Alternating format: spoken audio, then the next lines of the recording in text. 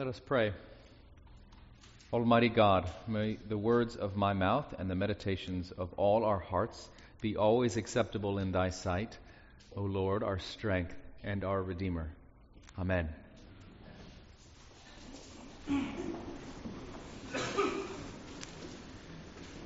So, a newcomer at St. Albans recently asked me what these wooden boards are displayed throughout the nave. There's two here, and then there's two there. I feel like a flight attendant. The hymn board may be behind you. They're hymn boards. They are not, as some people thought, was maybe like a satisfaction rating of the clergy of St. Albans. It's not that. They are the hymn boards, and they help you. If you don't get a bulletin, you can know what hymn to sing. You can find it in the hymnal in front of you. But the other thing it always tells you is what Sunday of the church year we're in. And this says last Sunday after Pentecost. It's been these almost 30 weeks since Pentecost. And that means this Sunday is the last Sunday of the church year. It's Christ the King Sunday. And next Sunday we'll begin a new church year with the season of Advent. So I'm just helping you get ready for Advent. Reminding you that the word Advent means arrival, and we know what this is pointing to, the arrival of calendars that have chocolate in them. That's what we get ready for in Advent. Also, of course, we prepare for the arrival of the baby Jesus, remember him?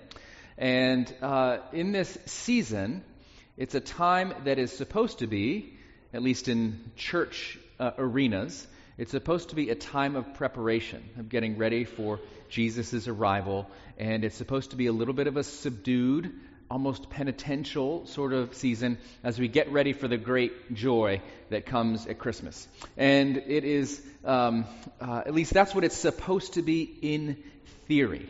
You know, we don't, inside this church, it will not, during the season of Advent, it will not look like Target, right? Which is full Christmas. It's been that way since the end of Thanksgiving, and we try to hold back. We try to, let's hold off. Let's wait. And that's why, we won't have flowers in Advent on the altar. We'll have greenery. We will not get too crazy with the Christmas decorations at the beginning of December. We'll wait on that stuff. Now, I did allow there to be not a Christmas tree, but a lighted topiary in the Welcome Center.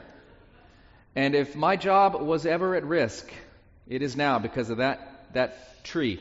We've had 2 staff meetings where they're like, Zimmerman, people are saying, the Advent police are out to get you. There's a warrant out for your arrest because not even Advent yet, and you've got a tree. And I just got to tell you, folks, it's for the children.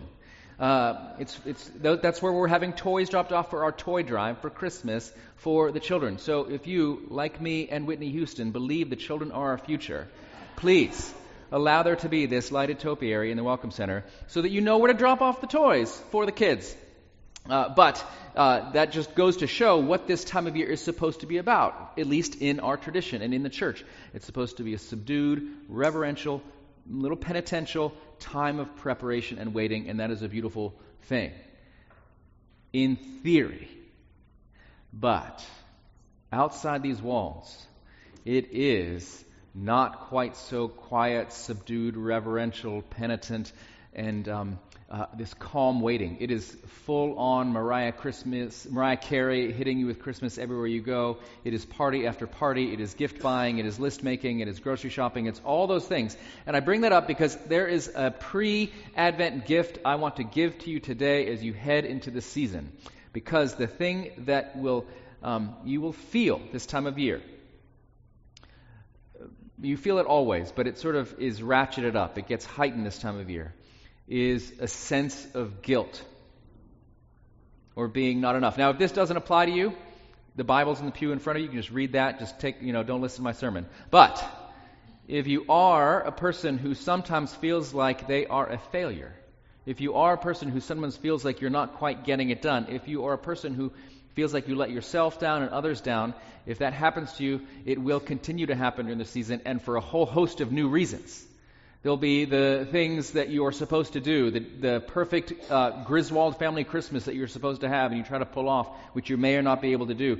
The presents that you have to buy for people that they may or may not appreciate or like. The family around which you have to gather, and sometimes those folks are really good at making you feel guilty about the way your life has or has not turned out.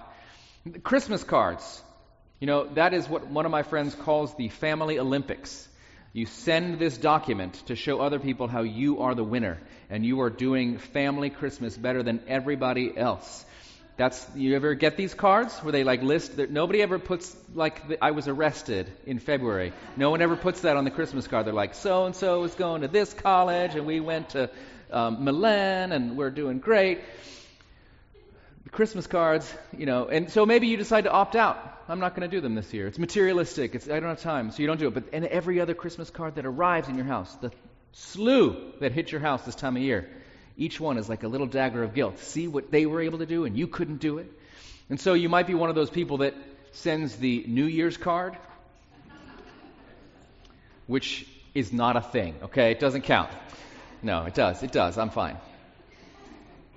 All the guilt, and a lot of it actually, you may have not heard a sermon about food or eating, but it is something that you spend a lot of time thinking about, and it is a huge source of psychological and physical struggle for people. There's a movie that came out in 1990 by this auteur director, which means nobody's seen the movie, but it was called Eating, and it takes place in Southern California at a woman's 40th birthday. And the whole thing is sort of conversations around food and all that, and how it consumes people's thinking. And there's a scene where it's a birthday party, and there's a cake, and they cut the cake in a very moderate, reasonable slice, and the cutter of the cake hands the piece to someone, who then says, no thank you, passes it to the next person, who says, no thank you, they pass it to the next person, and it makes a way around the whole room until it arrives back at its home plate, the cake from which it started, and no one takes it. And it just, to me, is an example of how these simple, everyday things, like a birthday party or like the Christmas season, can turn into an obstacle course of psychological drama, neurosis, and guilt. Now, again, if that's not you, please read the Bible. Check out the hymnals, whatever. But if that does land with you at all, there is a gift that comes every year on Christ the King Sunday before we head into this time of year.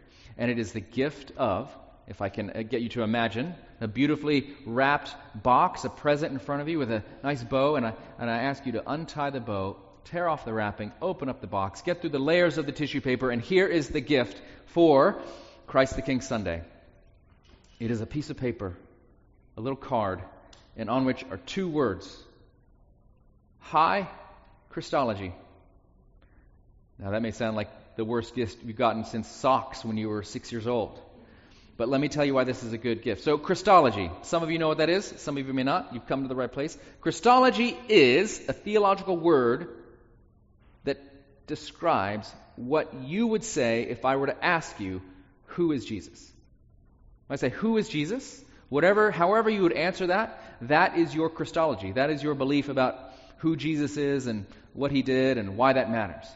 And Christ the King has these reminders of truths that are so important, and I think they actually are the remedy for what ails potentially you.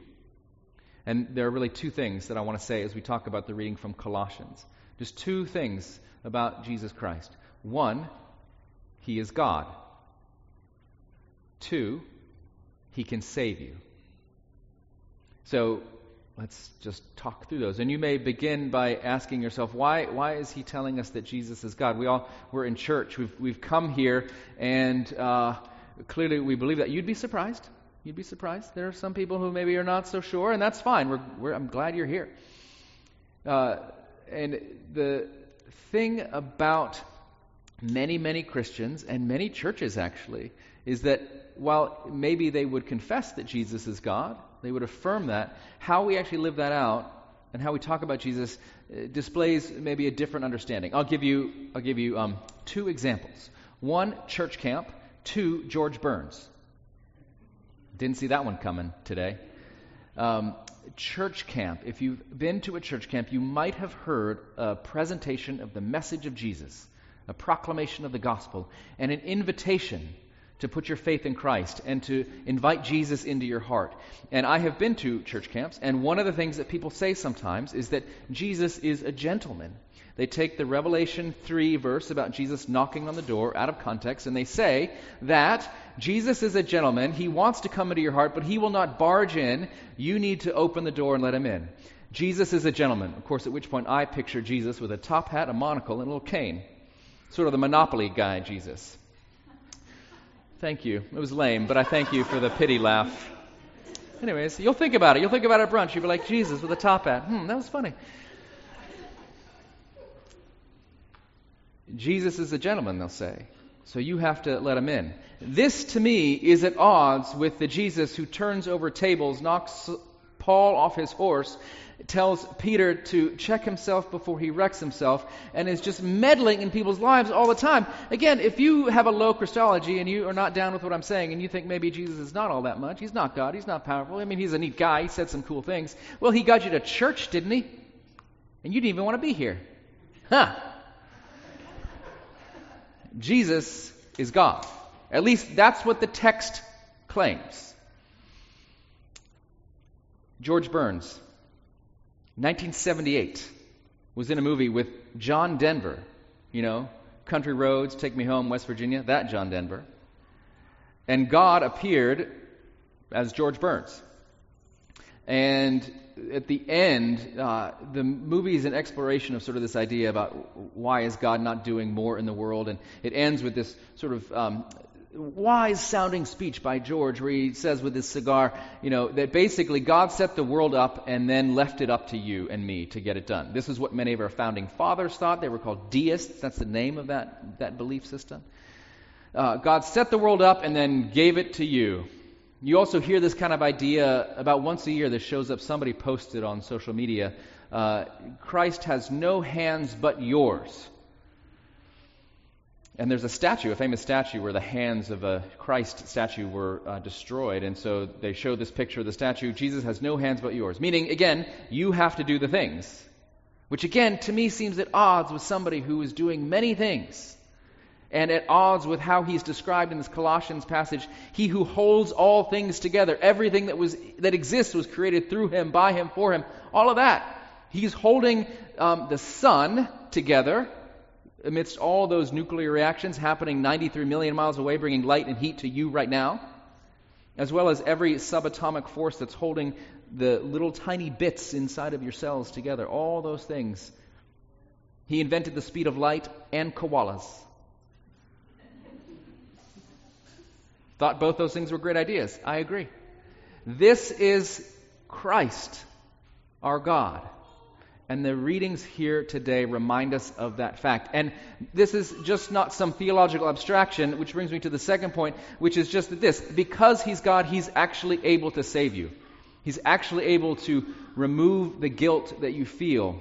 Even if you still feel it, it's gone. It's been dealt with. It has been taken care of. And that is the good news of Christ the King Sunday. And it's in this reading from Colossians, it's just again and again, Paul is going at great lengths to try to remind us of this truth. He says that Christ has enabled you to share in the inheritance of the saints in light. He says God has rescued us from the power of darkness and transferred us to the kingdom of his beloved Son. We have redemption, the forgiveness of sins, and through Christ God was pleased to reconcile to himself all things, whether on earth or in heaven, by making peace through the blood of the cross. In other words, Christ can save you. He can deal with the guilt that you have. See, the thing is, our Christology, what I'm telling you here is a high Christology. Jesus is God, and Jesus is able to save, and Jesus is able to redeem, and he can actually do the things. He can save you from sin, death, and the devil. And our Christology, though, it always has this tendency, like our socks, to slip. You got to pick it back up, which is what Christ the King is for. Because the minute your Christology starts to dip, the second you think Jesus can't really do the things that he says he can do, then suddenly it becomes your job to fix yourself, your job to save yourself, your job to try to work yourself up to make things better. And that will only go so far, as you have discovered throughout your life, of the many ways you have tried to make yourself better and are still trying. Decades have passed. You are still trying. So maybe you need some help from the outside. And maybe you can allow the idea that Jesus Christ is God and able to do the things that he says he can do, namely to reconcile you. Now, I can't make that happen. I wish I could. My prayer and my hope this morning, though, is that you hear this. And you'll be reminded of it almost instantly in this service again. Because we're going to baptize somebody today, and we're going to talk about what Christ has done for Anne-Marie and all of us. And then we're going to come to the Lord's table, and we'll hear again what Christ, our God, has done for all of us. And I pray that you leave here today feeling better than when you left. I have a friend who was raised in a different church tradition and has recently come to this congregation and said that in their past congregation, the preacher actually said, I want you to leave church feeling worse than when you arrived, otherwise I haven't done my job. Because you need to get your act together. That is not the gospel. Jesus Christ said, my yoke is easy and my burden is light, and I have come to set you free and to give sight to the blind and to give freedom to the captives. I've come that your joy may be fulfilled. That's the gospel, and you're going to hear it now, 5 minutes from now, and 20 minutes from now, and then you're going to go back out into that world. And the voices that tell you that you are a disappointment, and that you are not enough, and that you are a failure, and that you haven't measured up, those will crop up almost immediately. So if there's anything that I could give you today, imagine that box that we opened at the beginning of that sermon and that little card. And if when you go home, you could do it right now. There's tiny little golf pencils we provided for you. Take that envelope or any of those papers that you never look at. Just take one and write on it, High Christology. Or if you want to do that in your imagination, just kind of imaginarily put it in your pocket. When that voice crops up, and it will, you have a gift. High Christology. You actually believe that Jesus is God, and you actually believe that he can save. And the good news about a high Christology is that even if your Christology slips down like your socks and your 401k, even when that happens, if we really do believe in a high Christology, if Jesus really is God, and if he really can save, then what you believe about it doesn't actually matter. He will get it done. He doesn't need you to open the door. He's the table turner and the St. Paul horse knocker offer. He can get to you. And he will, I pray, continue to remind you that he is God. He has reconciled you. He has forgiven your sins. You have redemption. You are free. You are actually loved. And there's nothing more you need to do to make that a reality. It's true now. And if that voice comes back and you forget your High Christology Club membership card, just come back again. We have an unlimited supply. We'll be here next week with the same message, and the week after that, and the week after that. So, happy Christ the King Sunday, happy High Christology Day, and let us pray. Almighty God, we pray that you, by your grace, give us ears to hear your voice, that you have rescued us from darkness and transferred us to the kingdom of light, that you have reconciled all things, including us, to you, that we are forgiven and that we are loved. Enable us to hear and receive that reality now and always. We pray in the name of Jesus Christ, who lives and reigns with you in the Holy Spirit, one God, now and forever. Amen.